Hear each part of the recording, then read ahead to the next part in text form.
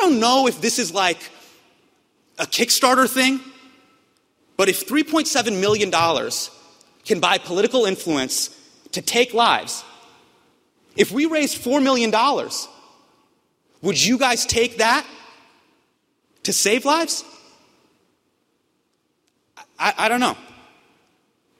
Ultimately, I just got to ask you this. Look, when I got into comedy, when you guys got into media, and when you guys got into politics, we wanted to do the best work we could possibly do. And is this what you want your legacy to be? That you were could have done something Congress, but you didn't because of outside lobbying? That you were complicit in the deaths of thousands of Americans? If you're pre-born, you're fine. If you're preschool, you're fucked. You get your ass to work and save my country from these cock-sucking Republicans. Our enemies are innovative and resourceful, and so are we. They never stop thinking about new ways to harm our country and our people, and neither do we. I say we take off and nuke the entire site from orbit. It's the only way to be sure. There's a separation of church and state. There's not a separation of faith and politics. Oh, wait, you're serious? Let me laugh even harder. God created a perfect world. He created everything in 6 days, just a few thousand years ago.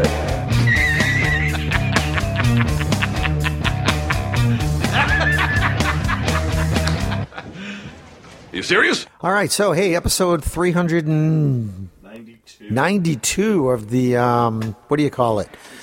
Are You Serious podcast, the show, this thing that we do. So yeah. So let's just okay. I have come around to your way of thinking. Uh-oh. Fuck you. So you saw Three Stooges, and you guys ruined it. The crazy people have ruined it for everybody. Fucking no more guns. No guns. Fuck you. Right, exactly. Not our listeners, but the ones that would fight on this. But I need my Second Amendment. Fuck you. You don't. No. You know what? We can't take things on airplanes now. We have naked scanners. I could never get a rocket firing Boba Fett. Fucking Prohibition. You can't play jarts anymore. Yeah. Right? Yeah. Fucking there's seatbelts on cars, drunk driving, regulations fucking work. So yeah, no. Here's my quickly, hastily thrown together idea. Okay? Legalize marijuana nationwide for recreational use, 21 and over. Yeah. Like alcohol. There should be a federal and a state level tax on it. And the federal tax money in the first year can go to a gun buyback program. Oh no, I don't think that you should connect the two. I don't think. No, but like that would be a new source of income for a one-time program, and then I would rather see weed money go toward. The state tax would go toward education and stuff. Oh, okay. The federal tax on it would go to get all the fucking guns out. Yeah. Okay. Yeah. No, that's good. And then that infrastructure, other stuff, high-speed internet for the entire country. You know what's massive projects. Like it's exactly, and you know what? It's not even fuck. It's sort of like. Oh yeah, okay. It's Daniel Tosh has got new comedy out now, and he's like, this country now is one of those, this many days since something awful happened. Zero. He's just like, well, we're back to zero, and the politicians. I mean, people are looking at politicians to fucking do it. They're not going to do anything. Fuck that. They're not. Let me just say, thoughts and prayers. Oh, fuck that. Literally the least fucking thing you can do. It's bullshit that people say out loud to make themselves feel like they fucking did something. Yeah. It's thoughts and prayers. They're about as pointless as thoughts and prayers for any other thing. All that does is make you feel better about you feeling bad about it. And do you know what? Do you know what my honest to goodness reaction was when I heard the news? Yeah. It was, okay, shooter, 50 people, a gay club in Orlando. I went, okay. And I moved on. And then you get the details that he, was it a gay thing? Was it an ISIS thing? Right. Was it just a crazy fucker thing? Yeah. And I think it's a little bit of all three, quite frankly. The parents seem like just fucking maniac. I think it's more. I'll be honest. I mean, I heard his dad said something about they were in Miami and the shooter was with his kid and they saw men kissing and he kind of lost his shit. So I think part of it was a gay thing, and I think at the last minute he goes, "Wait a minute, I can just." Call the police and say ISIS, and this turns into terrorism. But I guess that they'd been looking at some other shit he'd been looking at on the internet, but sort of this self-radicalized kind of bullshit. He had been a patron of the club, and he had a Grindr account, and now the wife is saying she tried to talk him out of it, and this is me. She drove him to buy ammunition. This is me being cynical because I didn't read anything more than the headline. I said, well, she's trying to get out of a jail sentence. Oh, she should. If she knew this was going to happen, she needs to go to jail. Yeah. So, but it's just one. All this is. It's not an example of gun rights. It's not an example of. And I'll be honest with you. I have. Just. I mean, I'm a little sensitive to the gay thing, but it's one of those things where.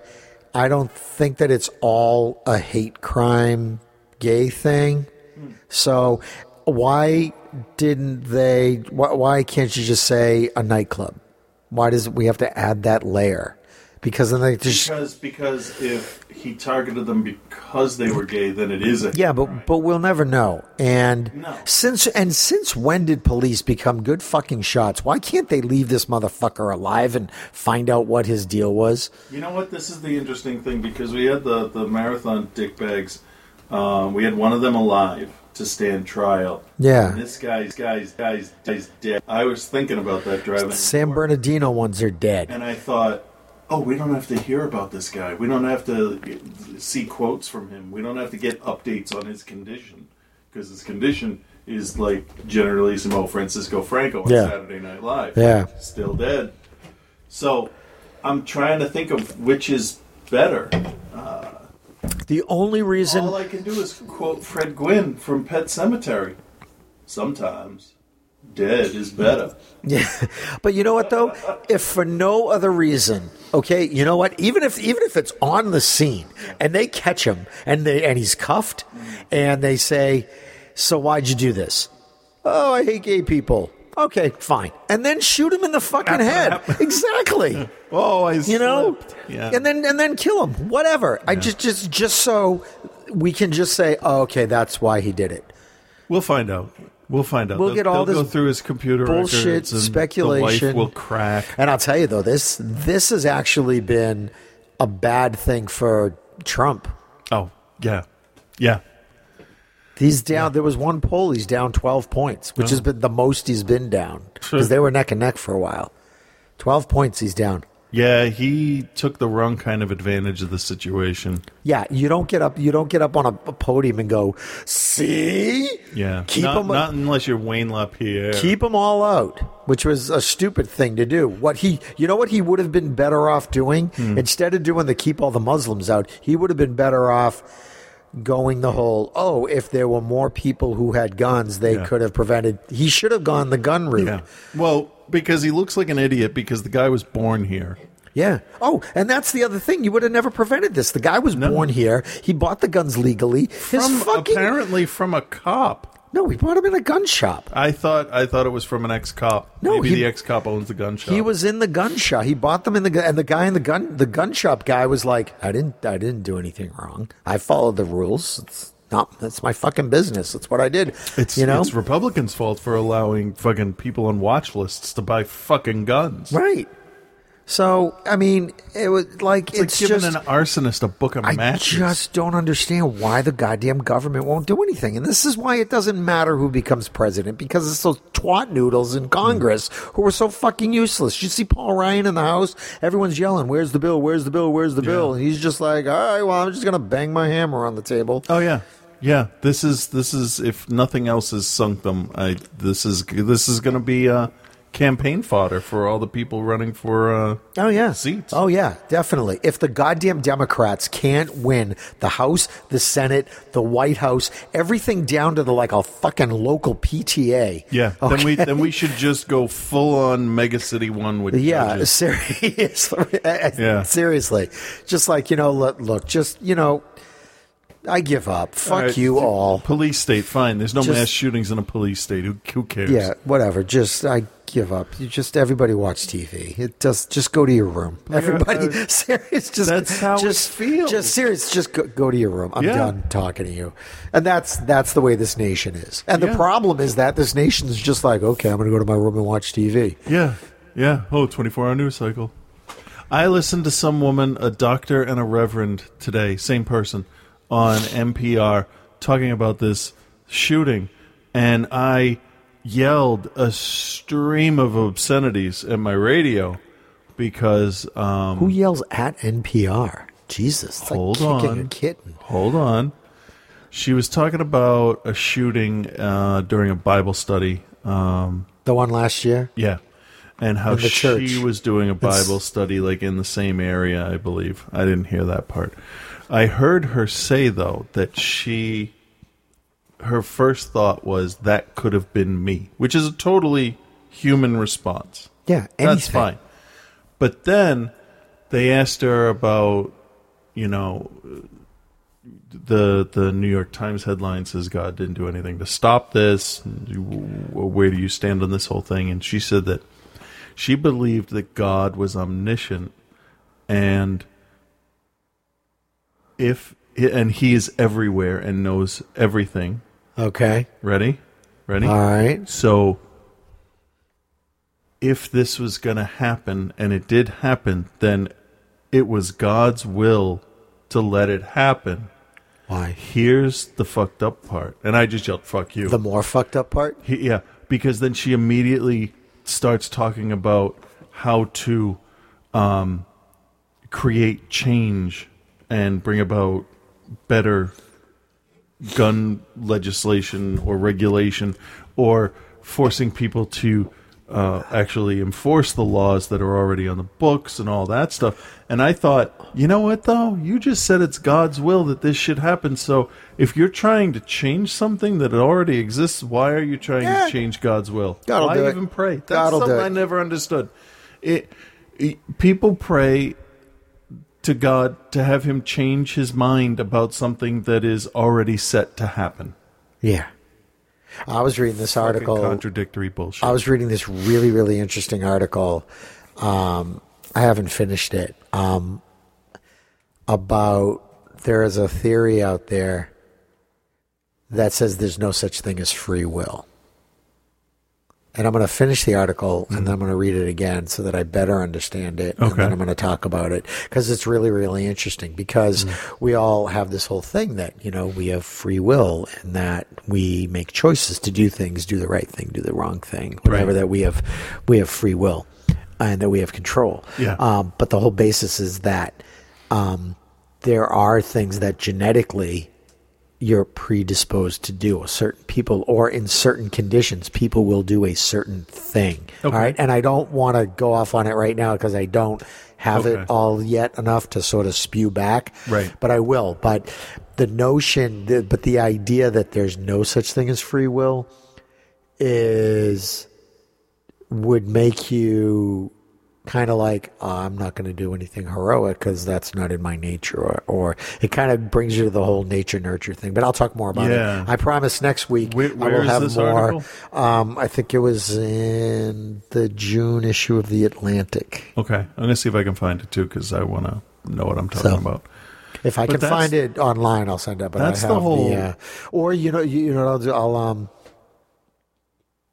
Maybe I'll take It's got to be. It's probably on their website. It's a month old. But that's the whole thing with religion is, why bother if because that's all about preordained to do what you're supposed to do. Well, no, you're able to wash your hands as well. It's God's will. It's God's will that everything happens for a reason, and it's up to us to sort of figure out the reason, which is bullshit. Does it happen? Does shit happen for a reason? Why did all of a sudden one day my dog laid down and then just stopped breathing? Right. Well, there's a reason, and that whole thing is, and like I used to use this whole thing with my grandmother's second husband, this guy Al, awesome guy, nicest guy in the world, had a stroke out of nowhere, boom, lived almost another decade afterwards. And my grandmother would go to the home like all the fucking time, all the time. And I'd be like, all right, so, and I'd have this conversation with my sister. I'm like, if there's a God, why does he take out a fucking saint like Al? Yeah. Okay.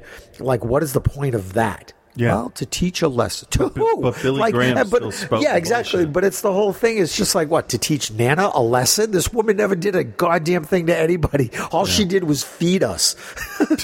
She's an Italian grandmother. She lived to put food in your face. All right? Yeah. So what?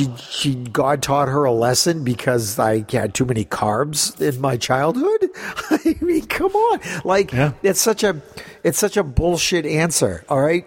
But it's the easy lie. Exactly, it's the blanket. It's the security blanket, and it lets you give up control. Yeah, like it's God's got a plan. Fuck you. There's no plan. There's no God. There's no heaven. There's no hell. Yeah. You die.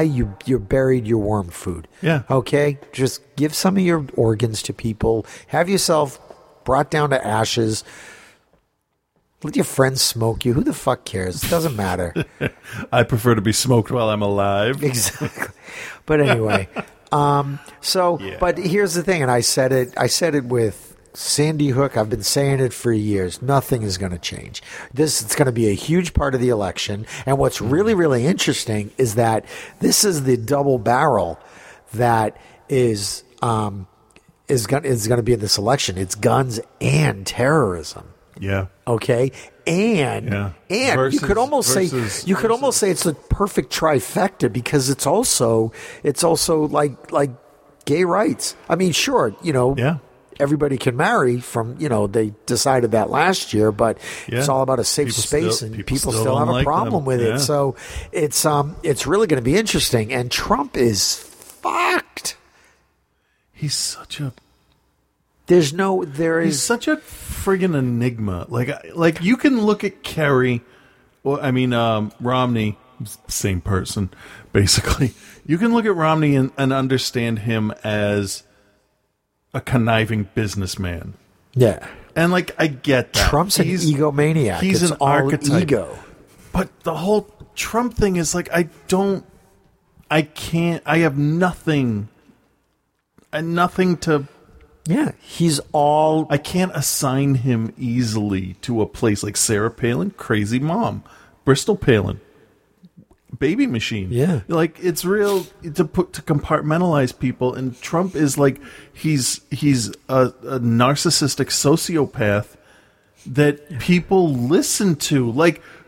Fucking people listen to Jenny McCarthy about vaccines. Yeah, are you fucking kidding me? Yeah. It's amazing. I don't get it. I see Trump bumper stickers and I get Carl Urban dread face. The corners of my mouth touch together underneath my chin. I'm like, are you? It would have been me? It would have been a great opportunity for him to show a little bit of leadership and some insight into How his about policy. A little bit of human decency? Exactly. And it's just, I think it's going to fuck him. I can't wait for the debates. We got to do the first one. We got to do. Oh yeah, live. There are three things in the election that I'm looking forward to, and one of them is not the election itself because it's not going to matter because he's not going to get elected. Okay. Mm-hmm. I am looking forward to the debates. Yeah. I am looking forward to her VP pick, and I'm looking forward to his VP pick. Yeah, his is going to be caca cuckoo. Well, it's going to be really interesting to see how many he goes through before it's actually someone who exists, like not a cartoon character or, someone he saw on the side of a bus. I saw That Aunt this Jemima. guy- I saw this guy in a movie, and I really liked the fact that he could speak in public and keep everyone's attention. I nominate General Hux to be my vice presidential nominee. He's perfect. He's got the best credentials. They're just the best. He has his own planet. He's good. It's not there anymore. He It's the doesn't- sun, but suns are better than planets. He doesn't mind the cold. Sons are better than daughters. So fuck y'all. Except my daughter, whom I want to bang. I am waiting for him to just start swearing. Like, legitimately straight up start swearing. He's fucked in the debates. That is going to be absolute. I really want to... and everybody, pardon the language I'm about to use. Wow. Yeah. But in the debate, I want Hillary to fucking burn him like fucking Anakin on Mustafar. And I want him to look at her and go, "Fuck you, cunt." And like that would be it. It would just be that you're done. Do you know what terrifies me about that? He would go up 50%. He would. But he would just get the southern states. Yeah, that's true. And probably some people in England, because that's a term of affection over there. Can you wow.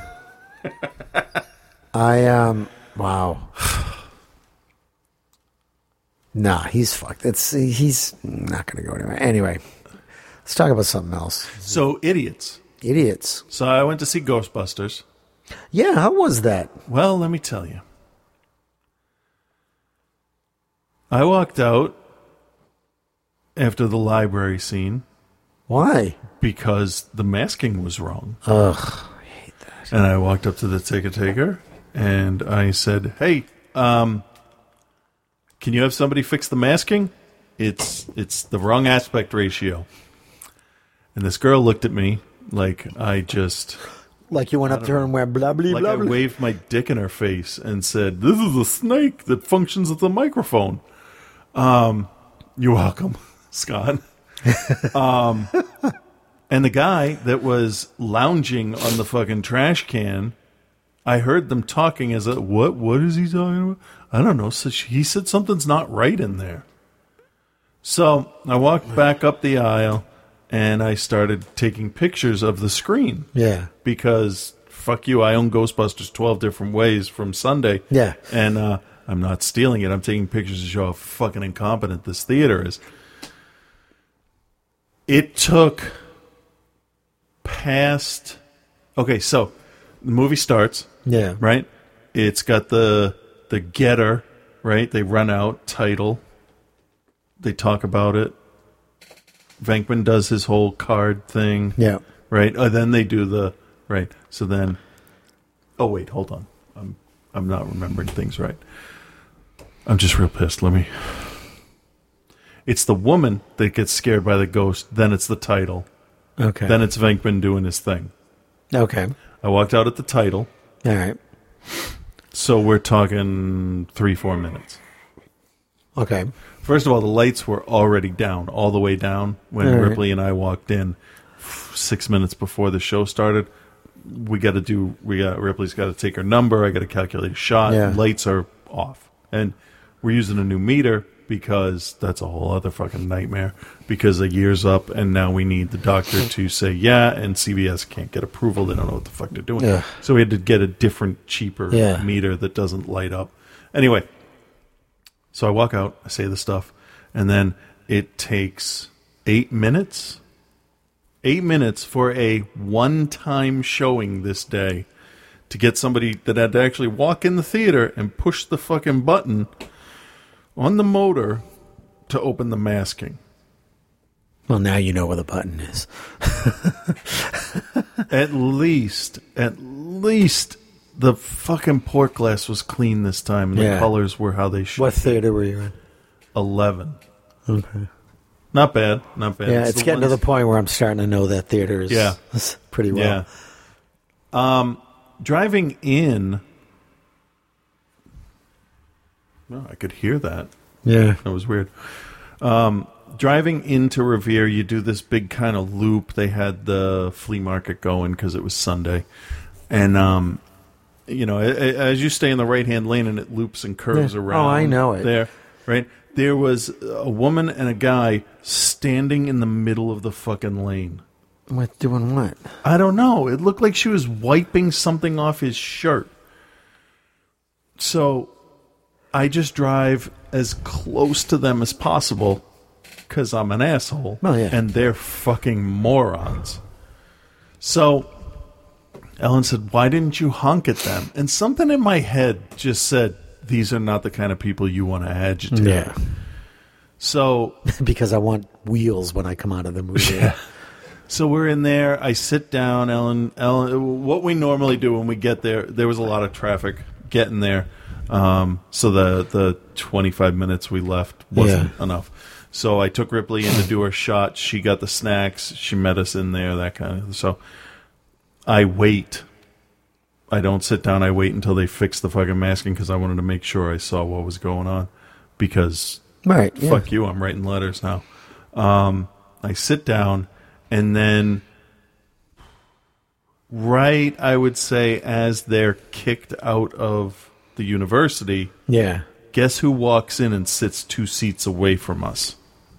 Who? Those 2 fucking people that were standing in the middle of the street. Oh, my God. The only way I recognized him is she had like on a cream color shirt, and he had a Patriots jersey. So here's where it gets worse. Did they talk? They didn't just talk. They had a conversation like this. Oh, my God. Now, you know how non-confrontational I am. Yeah. And you know how I like to set a good example in front of my children. Yeah. It was me, and because we get the 4 seats in the front before the front section. And then there's 5 seats on either side of us. So we're dead center. So on the right, I was there, and then it was Ripley, then Ellen, then Nova. So Nova's the furthest away from me, but the closest to them. I figured, okay, let them get settled. They can talk a little bit, sort their shit out. Yeah. 15 minutes later, I've had enough. Either Ellen's going to get up and stomp the guy's nuts, or I'm going to have to say something. And other people had gone, shh, like that doesn't do shit. So I'd had enough. I could figure, I know the ups and downs of the volume of the dialogue and stuff. And I waited for it to be dead quiet, and they were mumbling, talking. And I said, in a semi-New York accent, because of the movie, I went, "Shut up!" And Nova thought I was yelling at Ripley, because Nova has no idea about anything. And Nova heard what they said. The woman went, "No problem." So they got up and walked out like 20 minutes later, because they obviously didn't have fucking tickets for it. Then we had the confused old guy from Up sitting in the seats in front of us in the handicap spot. Oh, no, that was me. No, it really wasn't. He gets up and walks out. Comes back in. Now, these are very specific seats. It's 2 seats. Yeah. And then a huge space. You could, 4 wheelchairs. That's where the wheelchairs right there. would go. He walks in, walks past his wife, looking around for her. He's within 6 feet of her. He doesn't see her. At this point, she's wishing she was the wife in Up. And I was wishing they were both the wife in Up. And she motions to him, and she asks him something. It had to be something along the lines of, "Did you find out what's going on?" And he said, "Yeah, it's like some special one-time showing. Let's get out of here." I'm like, how fucking dare you? How dare you disparage Ghostbusters, you fucking dickhole? And they left. So did they think it was the new one? I guess. It must have been. Yeah, they must have thought that. And then at that point, the fucking 2-year-old, 1 row behind us, had to fucking talk nonstop. How do you yell at a 2-year-old?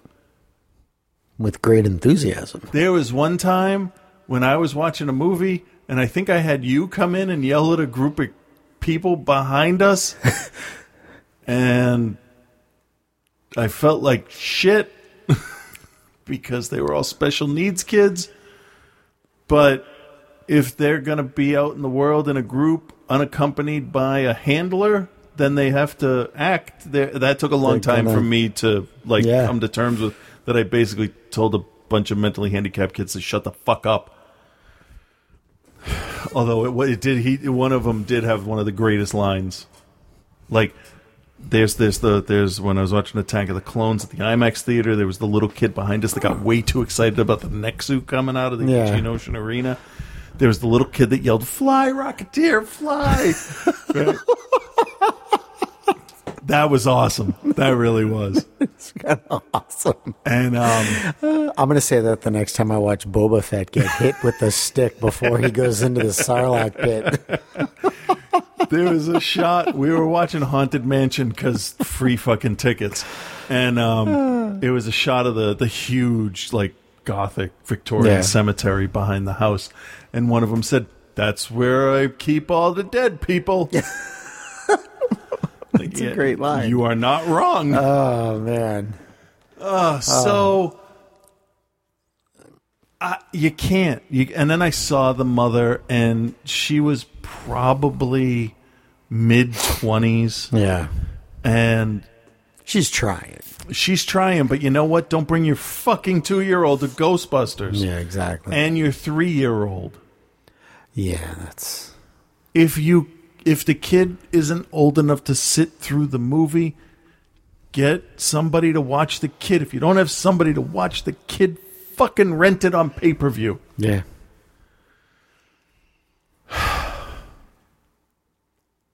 Did the girls enjoy the movie? Yes. So we watched Nightmare on Elm Street. Okay, that movie scares the shit out of me. You should watch it again. It's ridiculous. Like, yeah, I'm sure. But it scared the hell out of me when I was 15. Yeah. What else did we watch? We watched Grave Encounters 1 and 2. I watched a horror movie. What did you watch? Because I never say that. The hell you say? I watched The Shining. Oh. That's not really a horror movie. Not anymore, no. That is such a great movie. No, it is. It's like a psychological thriller. Yeah, it is. That kid is fucking creepy. Yeah. And it's really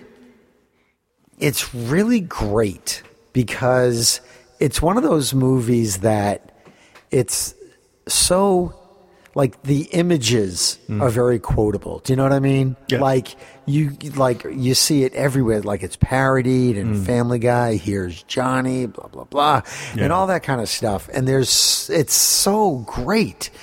To see something like that. And what I really liked about it came out in 1980. And what I really liked about it was that everything just looked so, like, authentic. Like, the people looked real. Yeah. Do you, yeah. You know what I mean? Yeah, no, the hotel manager was just like a normal dude. They just look like golf course. normal dudes. And even Jack Nicholson just looked like a normal dude. And even like Shelley I think his clothes had a lot to do with it did, but like everything, like the set design of like their apartment before they leave for the hotel, just like everything, the kids' clothes, like just stuff that was around, like everything just looked so like right. Yeah. And it wasn't, I mean, it was the right kind of dull. It's late 70s dull. Yeah. It was so, but not in a, let's make this look late 70s dull. It was No, it's not, geometric brown and orange patterns. It was just a normal working class. Yeah, because all the stuff was exactly from the 70s. But. So, but yeah, no, they didn't try to set it outside of a time. And I think that was like a big part of the appeal for me, is that visually it was very comfortable. Okay. And then you start to see these familiar people like start to have this shit going. Yeah. Yeah. Joker and olive oil talk to Hong Kong Phooey. Yeah. And jazz. He was also jazz. I like Scatman. But it was just really, it's such a great movie. It has one of my all-time favorite camera shots. I have weird camera shots Which that one? I like. There's a shot in Return of the Jedi, right? And it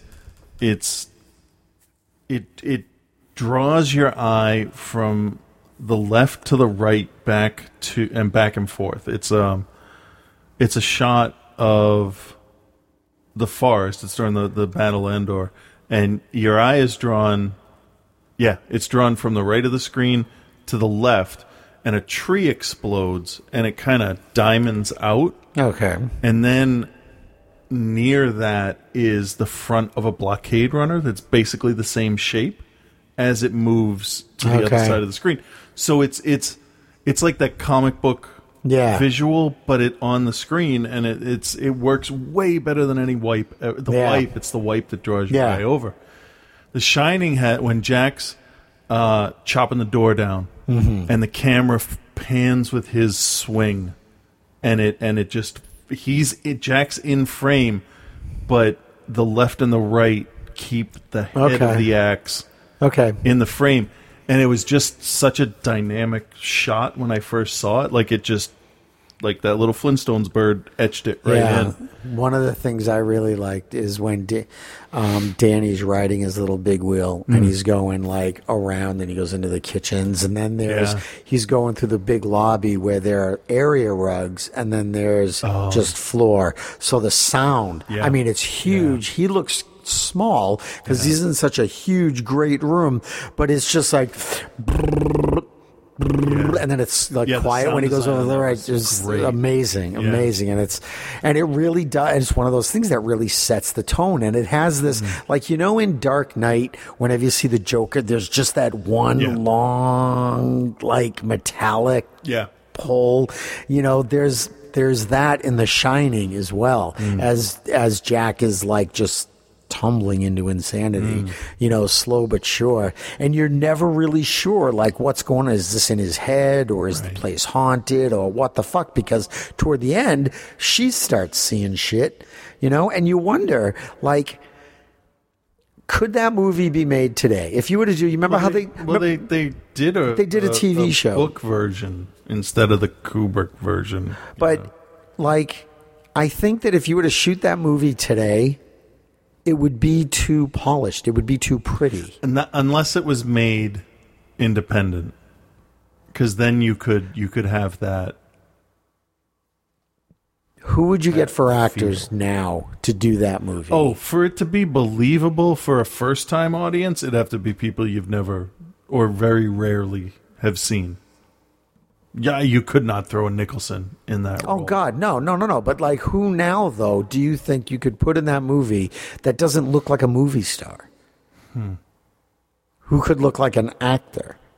And I can't think of anyone who's got the skills, but doesn't have, I mean, like who I think could pull off the Jack Nicholson role?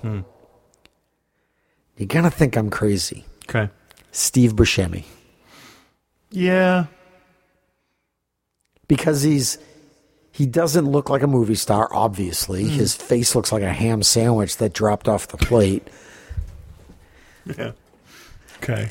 And I can't think, you'd have to put I don't know who you'd put in there for Shelley Duvall's part. I don't know. Because movies that like actors today are too pretty. I don't know. You don't watch Game of Thrones, so we can't talk about that. No. God damn, that show is good. Anyway, okay. So I watched the rest of Lady Dynamite. Yeah. And I remember I went back and watched the beginning of the pilot that I thought was so damn funny. Okay. And it's when she's just it's almost like she's in some sort of weird, like, I don't know if it's a hair commercial kind of thing. And she's just sort of fantasizing. Was it the noodle thing? Was it noodles? Japanese noodles? No, it was before that. Like the first thing is like she's like like driving a car backwards, like shampoo, and it is just so ridiculously funny. I just, she throws a bouquet of flowers over a bridge, and then she goes down, and it's like knocked a dude off his bike, and she picks up the bike and basically steals the bike and rides away, and it's so grand. It's just she's so clueless, but So the first season of that was okay. I'm a little worried about Netflix shows getting a little. We talked about this last week a little bit about a little too much saturation, like too much stuff coming out. Yeah. But her show is a little weird. But I might be interested to see what they do with the second season. I think it's smart for Netflix to put the stuff out after other seasons of stuff has ended. Yeah. Like Orange is the New Black is like 2 more days. Yeah. I'm going to blast through that because it's there. Yeah. So I'm actually glad I started watching that show. It's a good show. I hate the main character because she's such a fucking idiot. But I like everybody else. Yeah. But I don't think you're supposed to like her. Last season got a little bit too weird sitcom-like for me. Like the end of that season where they're all like frolicking in the water. Like, no. Fuck, that's stupid. No, that's dumb. That was just dumb. Was that the season where the bad guy, the big bad for the season, got hit by the van at the end? Oh yeah, where the cancer woman steals the van, and then there's just like that bitch, and she just hits her, boom. Okay, that like, was the end of that. Okay, all right. Yeah, I liked her story. That was pretty good. Yeah, that was good. Who is that actress? Lorraine Poussin or something like that? That sounds familiar. So she got booted. What else is coming up? Movie like Warcraft. I was so fucking mad. I wanted Warcraft to make $2 million more, and then I would have won the contest. I went this the week. Complete wrong way on that one. Yeah, I guess 27 something, and I was just like, oh my god, I'm going to get it. I was going to get it, but it didn't break 25. See, I was thinking with ticket prices being so much higher than they have been, and the installed fan base, 86 wasn't out of. I didn't think it was the realm of possibility. If a shitty Transformers movie can do 100, Yeah. I have no desire to see the Warcraft movie. You know what? If my brother or sister-in-law see it and they say, yeah, it's fine, then yeah. But I don't know. It's orcs and humans, and I understand that's the core, fundamental part of the thing. But, I see... you can watch on YouTube all of the video in-game movies, and there's the Lich King, and that's the kind of thing I want, like an undead kind of Sauron-y, but instead it's we got to get along. Fucking, we just had an X-Men movie that did that. Yeah, seriously. I mean, the CG looks great. And I just don't care. Yeah. I don't, I never played it, so. I'm really looking forward to Finding Dory. That's Friday, right? Yeah. Yeah. So I might check that this weekend. I think we probably will too. It's going to be tough to avoid. Yeah. What else is coming out? I watched Iron Man again. Did I tell you that? The first one? Yeah. And I really liked that movie. It was good. Yeah. It really was. And Iron Man 3 gets shit on way too much. I don't have an issue with it. It's, it's fine. I would... I'm tired. I would rather watch Iron Man 3 than Blade 3 or pretty much any I'd of rather the first go to three X-Men I'd movies. rather go to the dentist than watch Blade 3. Yeah, that was... Somebody wrote into Outside the Cinema and wanted to know what movies, if we could do a top 6 list of movies that we have walked out of or wanted to walk out of. There are 2. I have 2. Okay, what do you got? I walked out of... It's funny, I was talking to someone about that today. I walked out of Hulk.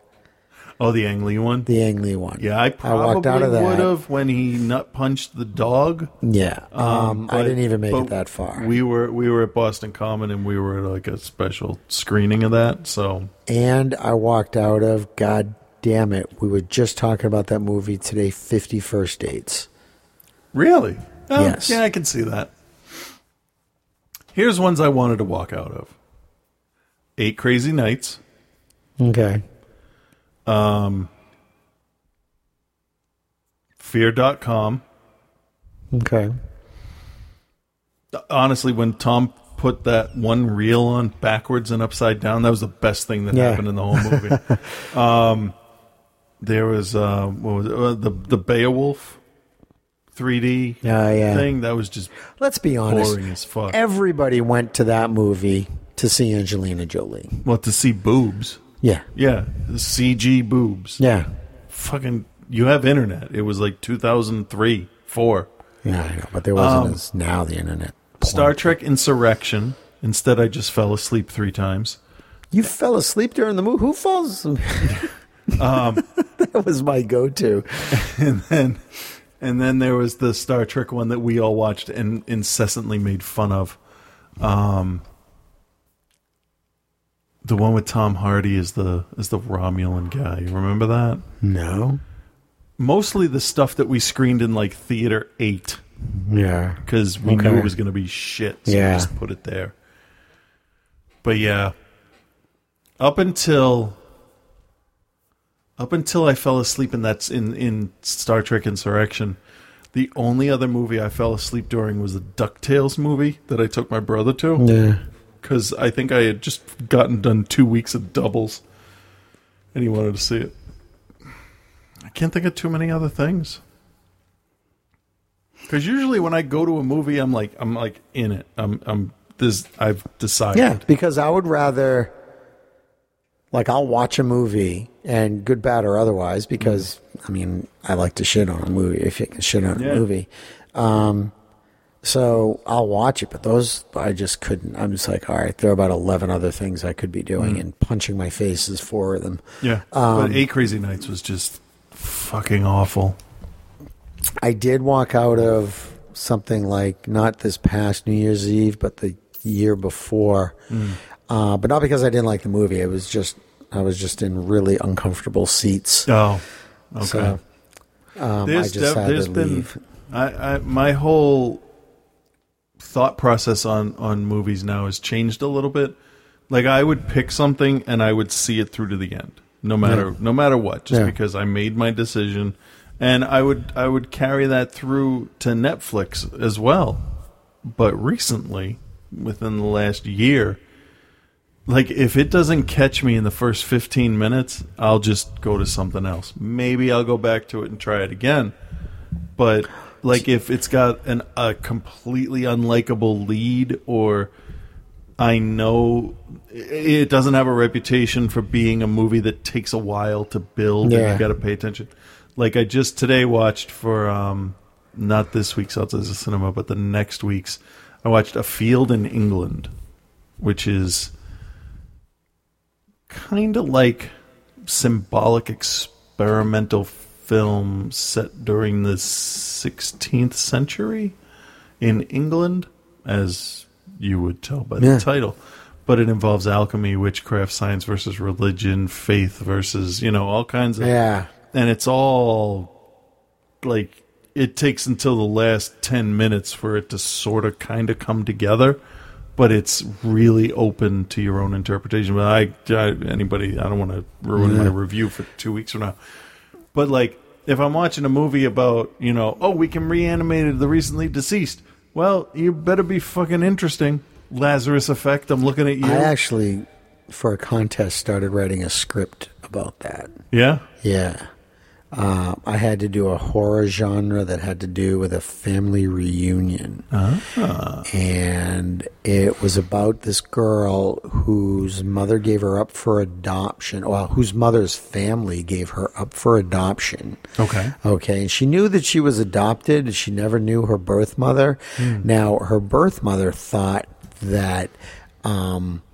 that the girl died in the same car accident that the husband died in. But it was a very rich and powerful family, and they didn't like the husband. So they scurried the girl away, and they had the husband murdered. Yeah. Okay, and this woman grew up to be like this geneticist, scientist type of person, and when she finds all this out, because she found her mother's diary, she finds out and she kind of snaps. And all she remembers is the happiest time she ever was in this big family photograph that hangs above the fireplace. It's like a family, a couple of extended like uncles and stuff like that, and she's with her husband and her baby. That was the last time she was really happy, and she wanted to recreate that. So she dug up the corpses and she reanimated them, and she invited her daughter back. And then the daughter starts realizing that there's something a little wrong with these people. So that could be interesting. That's kind of where I got. Yeah. And that's, for me, to write something like that, because that's not my thing. Yeah. So. Not bad. Thanks. I had to do it in like 20 pages for the contest. So, and it was tough. It finished way too quickly. Happens to me a lot. Anyway. So, yeah, we've been going through horror movies with the girls. I have been. Ellen doesn't want any part of it. What'd they think of Freddy? They like them. They want to watch more of them. And really, I would really only want them to watch 1, 3, and 7. Yeah. But I think so that 3 and 7 can really shine, we got to go through them all. I know, yeah. But they are very interested in Jason because of the Mortal Kombat game. Yeah. He has this one. You can pick varying fighting styles for the characters. So Jason has one called Unstoppable, and when he's knocked out, he will get hit by lightning and sit up, like horror movie sit up, and then he gets like a quarter of his health bar back. Yeah. And he allows you to fight some more. They want to know how he keeps coming back. They want to know what is he? Because he keeps making major bank. Yeah. Yeah. I was just going to show them the remake, the 2009 version. Yeah.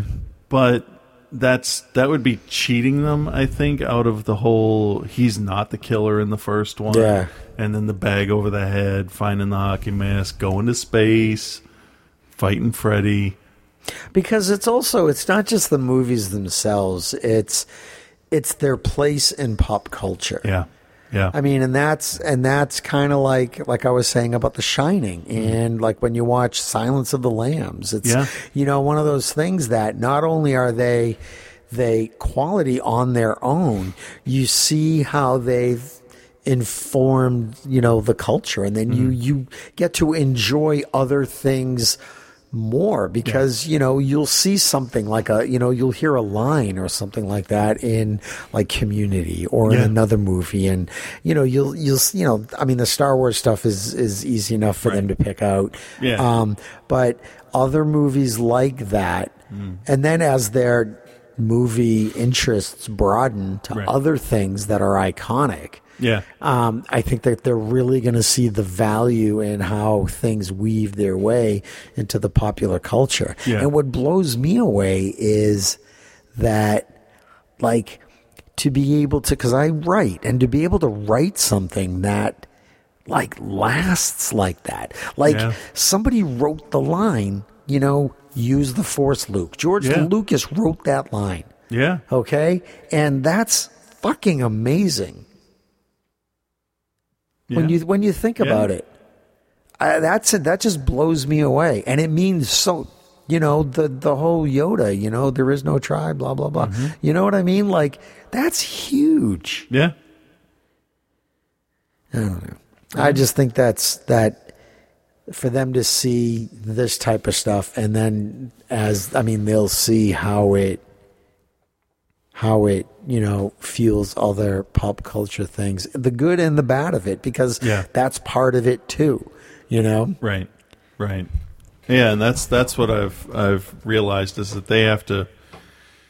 they'll experience it faster, and I think that's both an advantage and a disadvantage of, walking into a franchise 9 movies into Yeah. it. But, you know, we did the whole Resident Evil series in like 2.5 weeks. And they're pissed every time I tell them, no, not till 2017. Now they're kind of okay with that because it's close. But Ripley pitched Grave Encounters 3 to me earlier today. Really? Yeah. She said, I think somebody should go in there without any supplies except for a camera, so they can't fight back at all. And I'm like, well, they already finished the script for part 3. Really? And she like threw her hands up over her head and everything. Nova rated it a 9, part 2, a 9 for scariness. Ripley gave it a 6. She gave, what did she give Nightmare on Elm Street? I want to say a 4. I don't know how I'm going to scare this kid. Well, I don't know. Let her watch a Trump commercial. Yeah. Who's that monster? Still saving An American Werewolf in London and The Thing. Because The Thing, I think, I know I've said this before, I want them to be a little bit older so they can start to understand the tension and the dynamic between the characters. But, yeah, I think, Ellen will go up to bed. We'll pop in the first Friday the 13th. They're going to be out of school, so... Yeah. But yeah, I've been letting them choose. Nova picked The Mist, and she fell asleep. But yeah, I think The Fly is another one too that's like in there with The Thing. Yeah. Because of the body horror. Yeah. And plus the bleak character ending.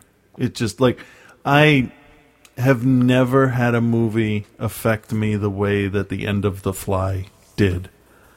Yeah? Ellen and I walked over to what is now Hollywood Hits from here because we were young and in shape and we could do that shit. And it was 1986. It was, I think, right before I went to California when my mom had her operation. And we saw The Fly, and it was the first movie, like, I was just emotionally wrecked. Yeah. Because you've seen it. Once. Okay. So, spoiler alert for anybody waiting to see it. At the end of the movie, and if I'm remembering it right, because I don't watch it that often. This is the Goldblum one. Yeah. I believe he tries to teleport again. Oh, no, she hits the button when he's halfway in the pod, so he fuses with the pod, but he's now mostly gigantic humanoid fly. Now he's mixed with tubing and metal parts, and Gina Davis is holding the shotgun, and he reaches up his fucking fly gross claw thing, and he puts the shotgun barrel to his head and just looks at her. Yeah. And it's a puppet, but it like...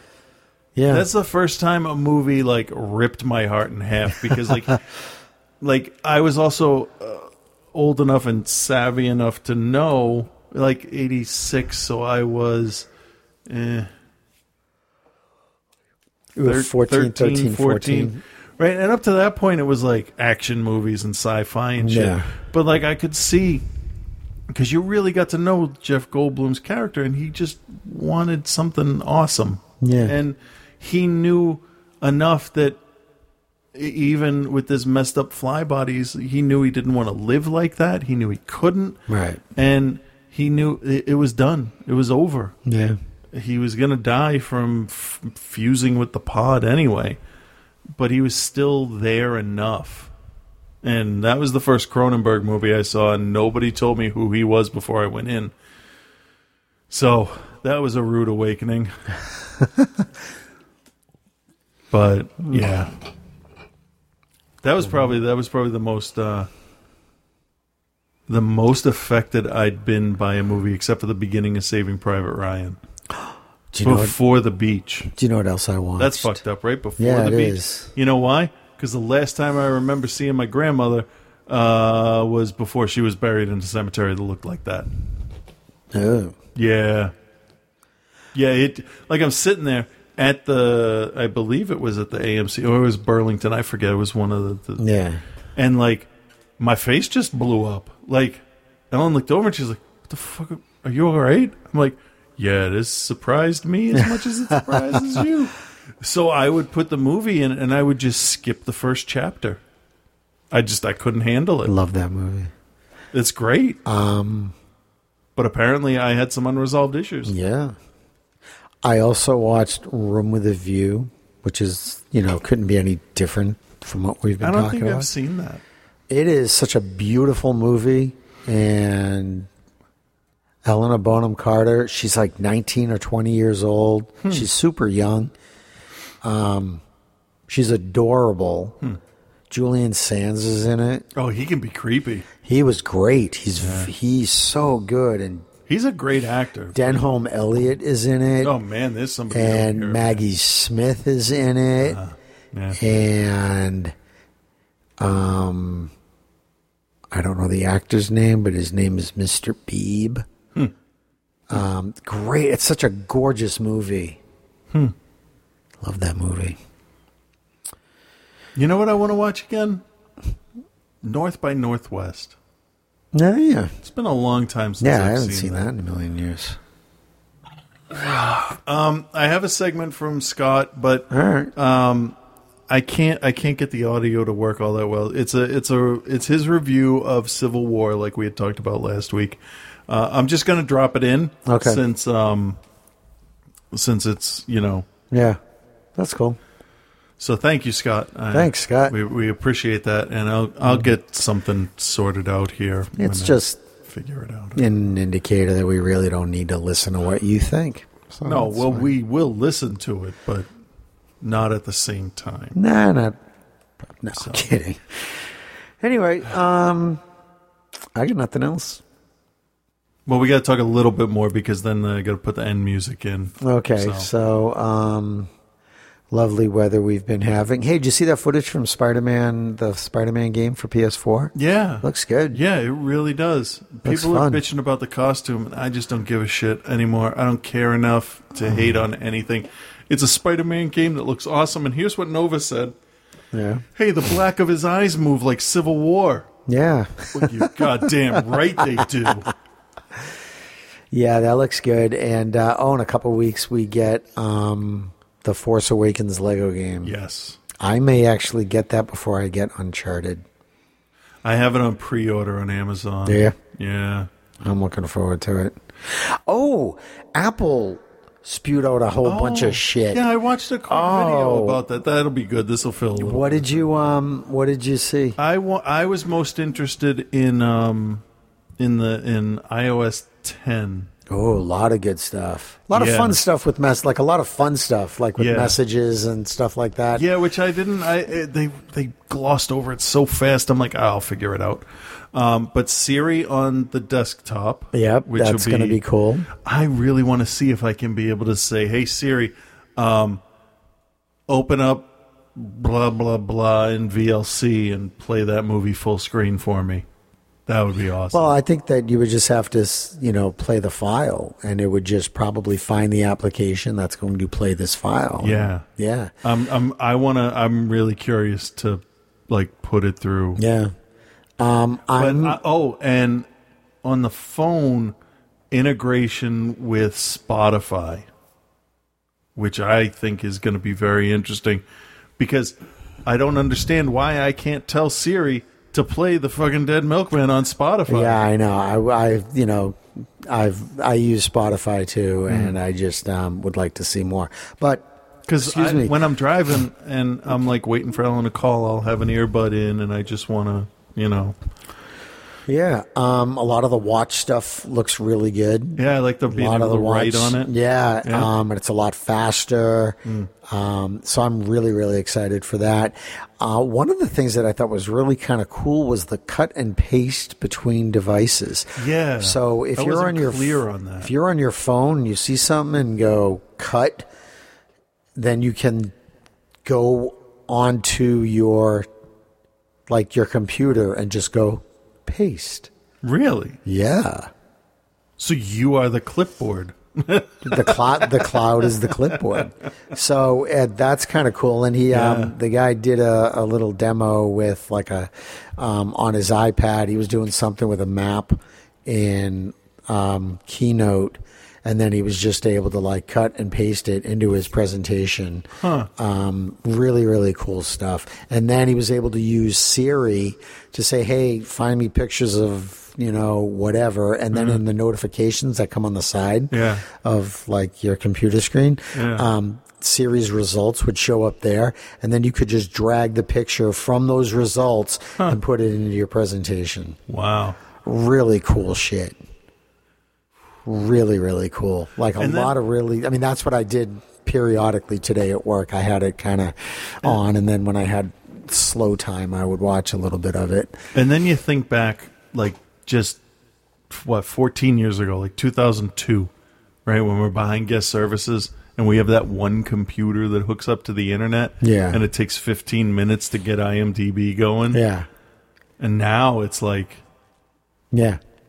It's amazing. It really is. It's just, and some really cool stuff with the phone, like lock screen stuff. Yeah. It's going to be like, so instead of pressing the button, you can set it up so that if you just pick up your phone. Oh, good, because the a lot lock of times screen, when I hit the home button, it opens too fast. Yeah. And then you'll be able to, like, to get to your camera, you'll just swipe.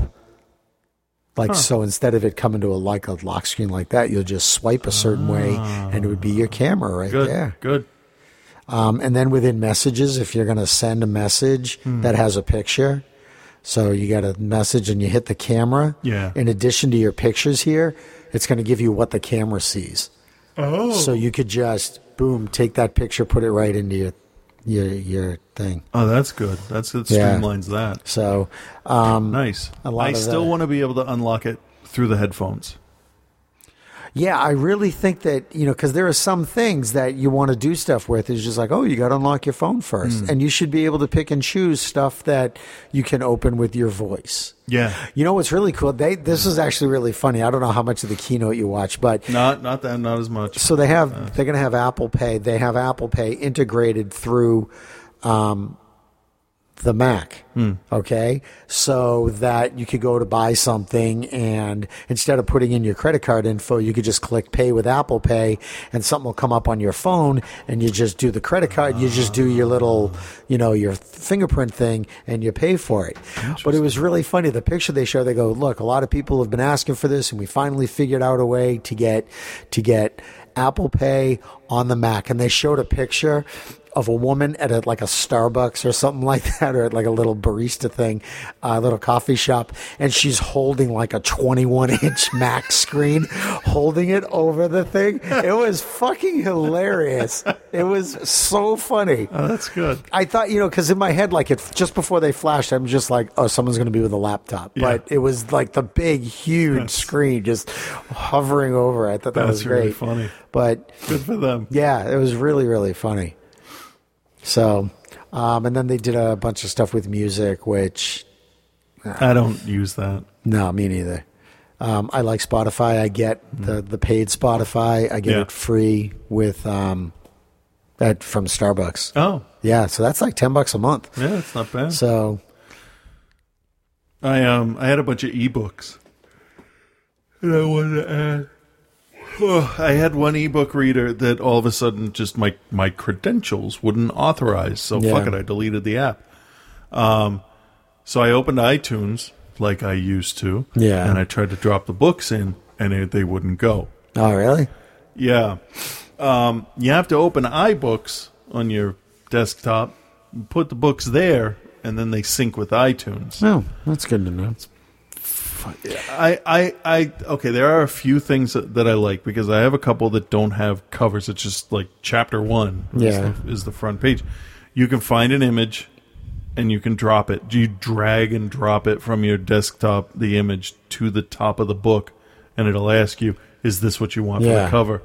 So, like, that's way better than click, get info, or going through and trying to find mismatched shit for find artwork and stuff. Yeah. Have you messed around with iBooks Author? No.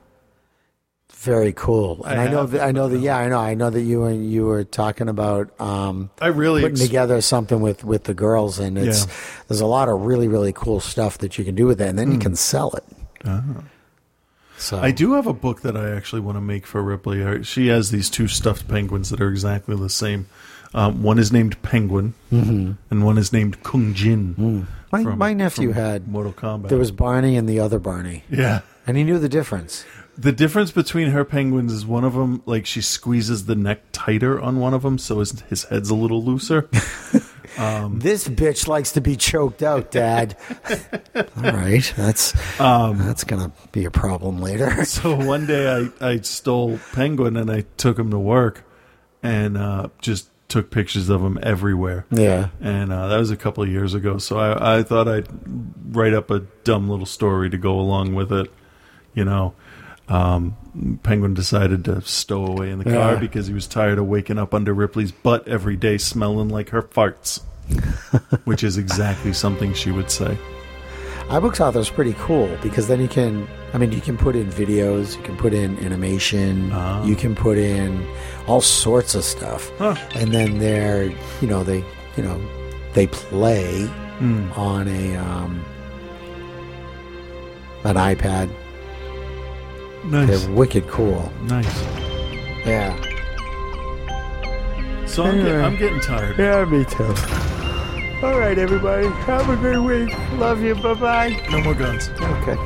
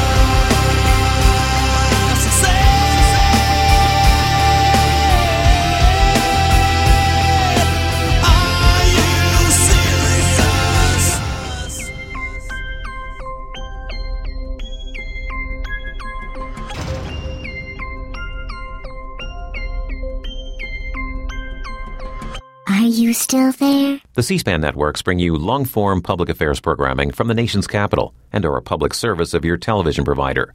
C-SPAN, created by cable. Ladies and gentlemen, Hasan Minhaj.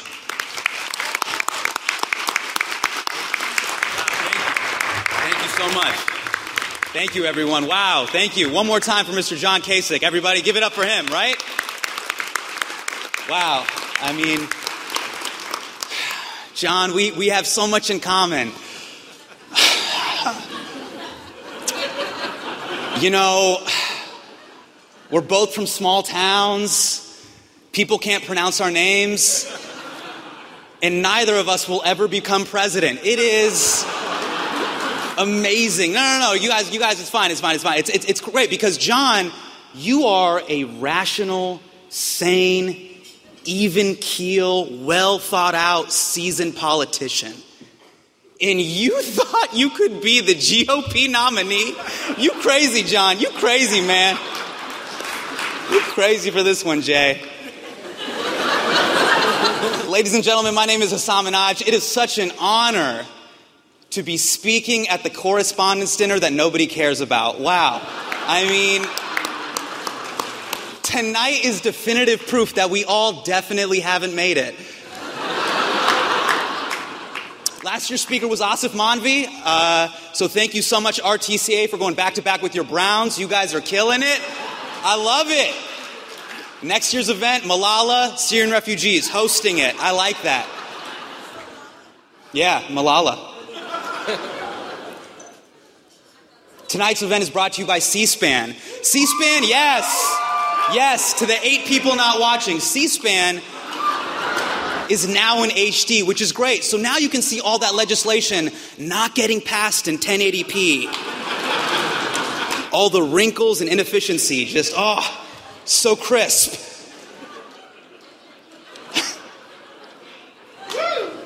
Ladies and gentlemen, we are sitting here at the eve of the 2016 presidential election, where we, the American people, get to vote for who we hate the least. And right now, statistically, it looks like Hillary Clinton should win. That's about right. That is about right. That is the right response Hillary Clinton generally gets. Hillary Clinton is like the broccoli of presidential choices. You know what I mean? Where the Clinton camp is like, trust us, she's good for you. We're like, all right. Like, Hillary Clinton is like the Toyota Camry of presidential options. Like, if you were on The Price is Right and they presented you with a Hillary, it'd get the same response as a Camry. Just dun-dun-dun-dun-dun. You're like, oh no. I already had one in the 90s. No. Bernie Sanders shook things up this year, right? Bernie? Great. Wall Street in the building. That's cool. I like Bernie, though. Bernie was like America's cool substitute teacher, right? Like, he came in, he's like, everybody's getting pizza. And we were all like, hell yes! I've been waiting for pizza! And then Hillary's like the regular teacher, and she's like, hey, who's paying for the pizza? And we're like, shut up, Mrs. C. The cool sub says we get pizza. And she's like, what? No, I'm cool. I whip. I nay-nay. We're like, stop it, Mrs. C. Stop pandering. And then Donald Trump is like, Mexico's paying for the pizza. And then dumb people are like, oh yeah, other country, pay for my pizza. That makes sense. What? No, this is great, because like the Republican Party is here. What? Like how? Like how is 86% of the GOP like, yes, racist Cheeto, finally? Like, I live in a liberal bubble, so I have yet to meet a Trump supporter. I mean, I did meet Paul Ryan 3 weeks ago, but people change. And usually, I'll see people in the street, I go, this guy looks kind of Trumpy. And I'll go, hey man, who are you voting for? And they'll go, whoa, hey. I don't like to talk about politics. And that dude's voting for Trump. That dude is definitely voting for Donald Trump. I don't like to talk about politics is the new I'm not racist but. Like, everybody's been asking the question, how did he get so far? How did he do it? And really, the answer has been underneath our nose this entire time.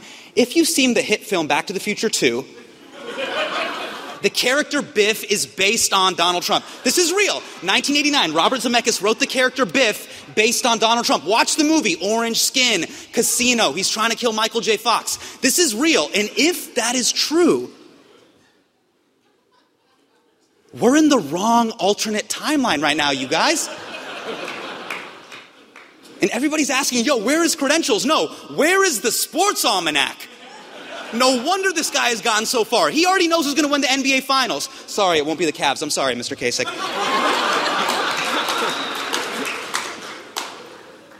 Donald Trump is an amazing professional wrestler.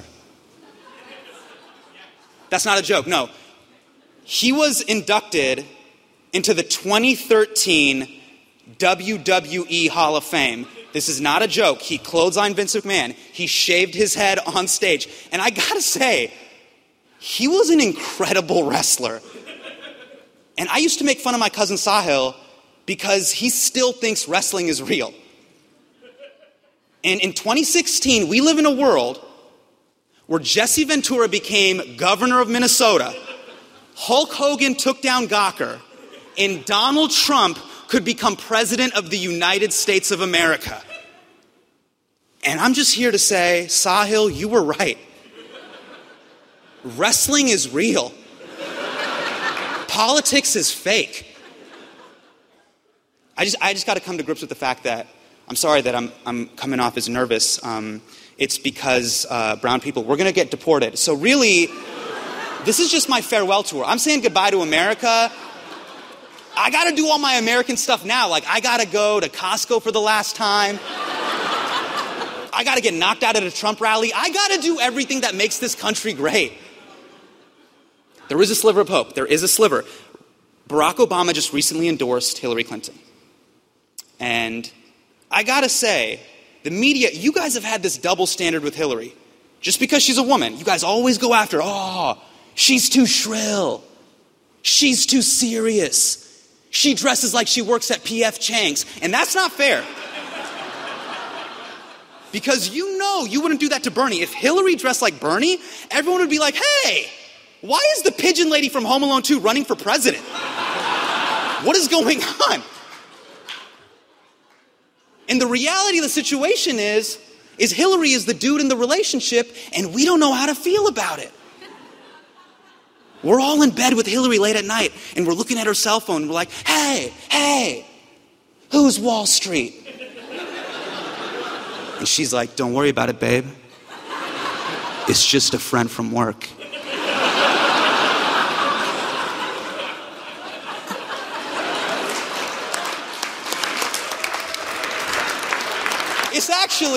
It's actually insulting to say that Hillary Clinton is a dude. Her accomplishments are bigger than gender.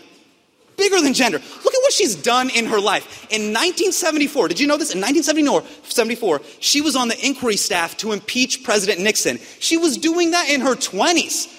I was listening to Ja Rule in my 20s. She was impeaching presidents in her 20s. She wrote the Magna Carta in 1215. She invented the telephone with Alexander Graham Bell. This is all real information. It's on a server that you can never see. It is all real.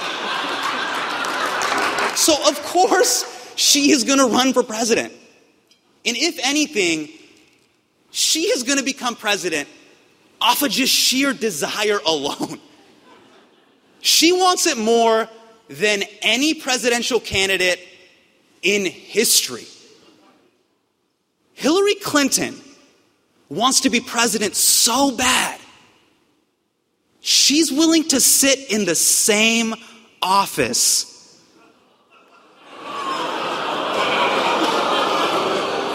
not a different office, not a replica scandal office, the scene of the crime. Now look,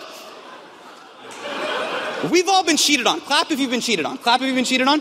Those of you guys not clapping, you've been cheated on. I was cheated on my senior year of high school. Janice Malo, I hope you're watching this. She cheated on me. She worked at Cinnabon at the mall. And to this day, I cannot walk through a food court without bawling. I'll just break down and cry. And Hillary Clinton is like, I want to manage Cinnabon corporate.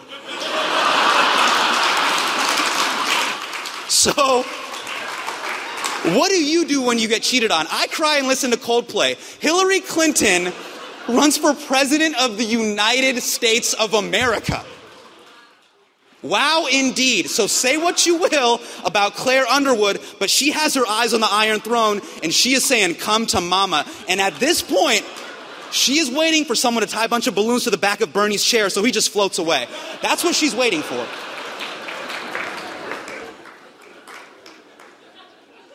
But enough talking about presidents. We're here to talk about Congress. It's so mean of me to talk about a job that you guys will never have. I mean, every member of Congress wants to be president. Let's be real.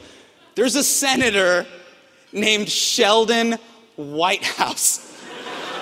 That is the most ambitious name for a title you will never have. That's like my name being Hassan, head of Homeland Security. It's just not happening. No. Let's just be real. Everybody here in the media, they're hard on Congress. They're hard on you guys. They say you're a do-nothing Congress, but you guys do a lot. You guys do, don't let anybody tell you otherwise. You guys go to fundraisers. You guys host fundraisers. You have your staff set up fundraisers for you to host. That's 3 things right there. And that doesn't even include all the time you spent trying to repeal Obamacare or not passing gun control. That's 5 things you guys do. Yeah. And a lot of people at home don't know this, but your average member of Congress has to raise $18,000 a day just for their party. And it's incredible. For as much time as Congress spends denying poor people money, you guys sure as hell spend a whole lot of time begging for it. Don't worry, these jokes are for your donors at home. It's fine. You know, when I was in the 3rd grade, my teacher, Miss Anderson, gave us this assignment. She said, write a letter to your local member of Congress asking what you'd like to change. And like a dummy, I wrote that letter. But what she meant is you're supposed to write that letter in the memo section of a signed check. Silly rabbit. Letters are for Santa. Checks are for Congress. Of course, maybe things just won't change because Congress's approval rating is 12%. 12%. That's not even 1 star on Yelp. There are restaurants with rat infestations that are rated better than Congress. That means 12%. That means 88% of people hate your guts. Like if you were in a mall and 10 people walk past you, 8 of them would hate your guts and the 9th dude hates you most of the time. 12%. Like if you were a cell phone, you would just be unusable. Maybe things won't change because you guys are just old. Like, your average member in Senate is 62 years old. My dad is 62. Like, you can't pass legislation when you can barely pass a bowel movement. You can't. I'm amazed Capitol Hill still has steps. It should just be ramps at this point. Now, ultimately, we're here to talk about the media, which covers the Do-Nothing Congress. And here, as a fake journalist, I just want to give a shout out to other fake journalists. CNN is here tonight. No. CNN's cool, but what exactly do you guys do? Like every time I turn on CNN, Wolf Blitzer is talking to a hologram, Don Lemon is hosting a panel on whether or not we should use the N-word, and then Anthony Bourdain is eating couscous. What do you guys do? You guys are basically Bravo with plane crashes. I don't know what you do. CNN doesn't like subtlety, though. Have you seen the headlines? It's just 100-point font, all caps. You guys write your headlines the way my dad writes his emails. Plane crash, many injured, Hassan come home. What?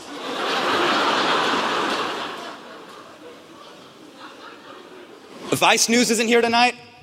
I like Vice News, though. Vice News is cool because they'll just send your local barista to go talk to the head of ISIS. It's incredible. You'll be like, why is Chad sitting down with Abu Bakr al-Baghdadi?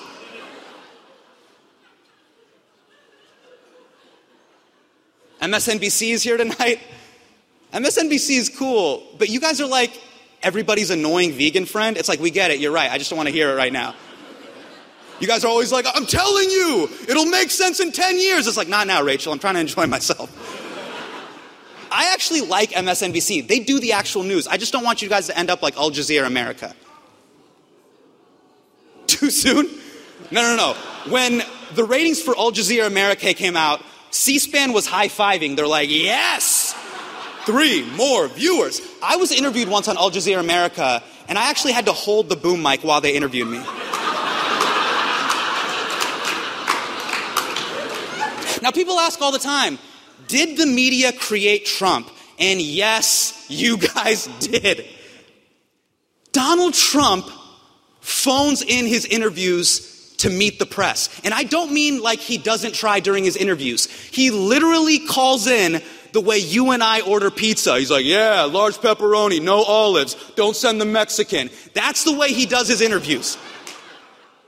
The New York Times, the Washington Post, they don't call him a racist. They say his comments are racially tinged.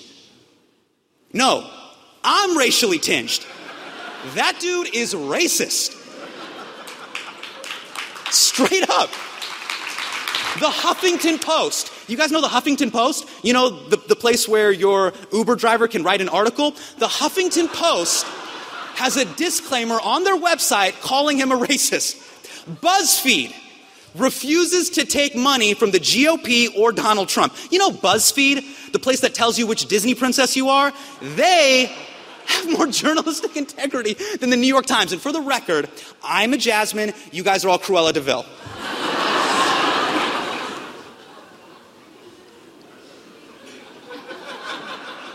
Ultimately, at the end of the day, I just hope that love overcomes fear. Don't you guys? I just hope that's what ends up winning. And Fox News has taught me that. Fox News is incredible because I've never seen so many people with spray tans hate people of color. You guys are incredible, Fox News. And you guys are in New York, where I'm based out of. The enemy walks amongst us. And we're only 5 blocks away from each other. Daily Show, Fox News. And every morning I have to watch you guys. It's the same thing. Kill them, bomb them, stab them. USA, USA, USA. And I have to walk past you guys during lunch.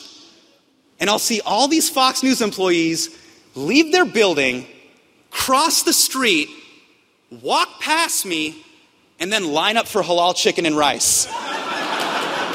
And I'm like, oh, racist Randy just wants that red sauce. I love it. I love that your brain can be racist. Your body will just betray you. I love that. I love that all morning they're just like, Mexicans, all lives matter, Arabs, 1201, shawarma time. I love that so much.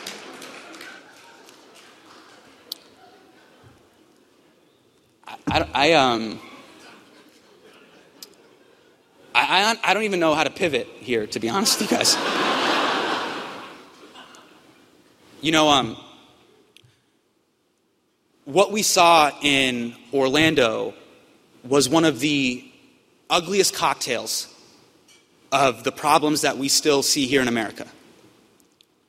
A cocktail of homophobia, xenophobia, lack of access to mental health care, and sheer lack of political will. And all of us satirists, we've all been yelling out, crying out for change. But the sad reality is that we are all complicit in what happened.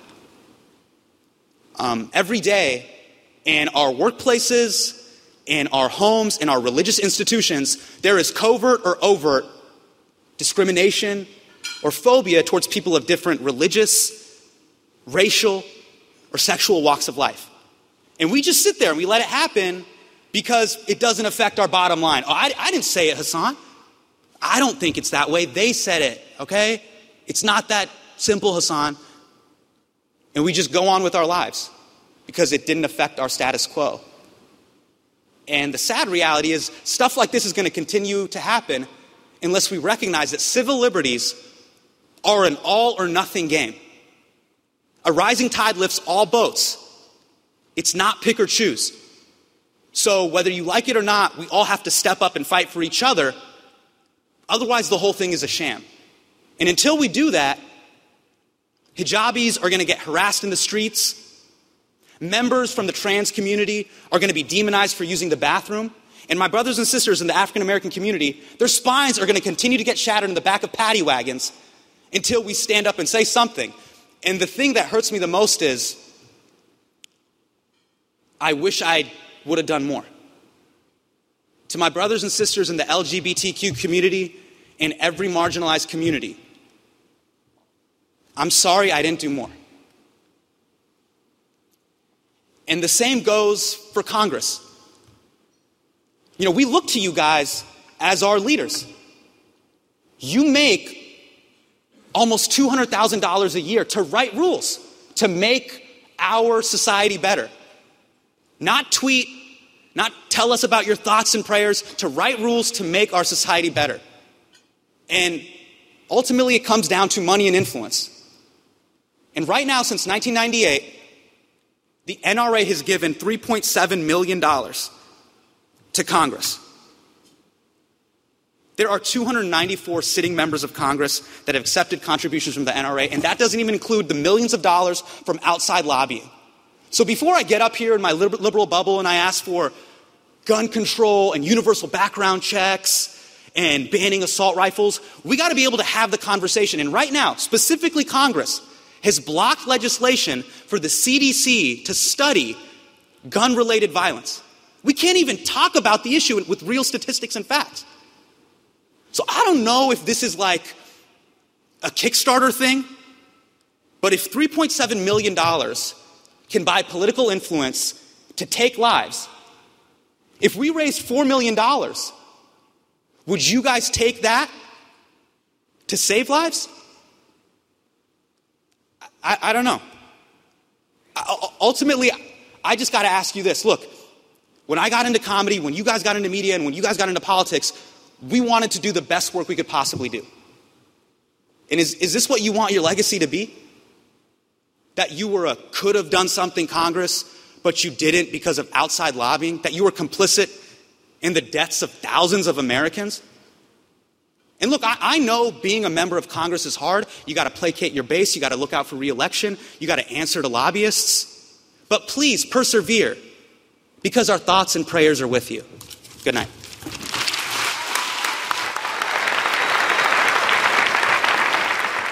Okay, that's enough. No more talking.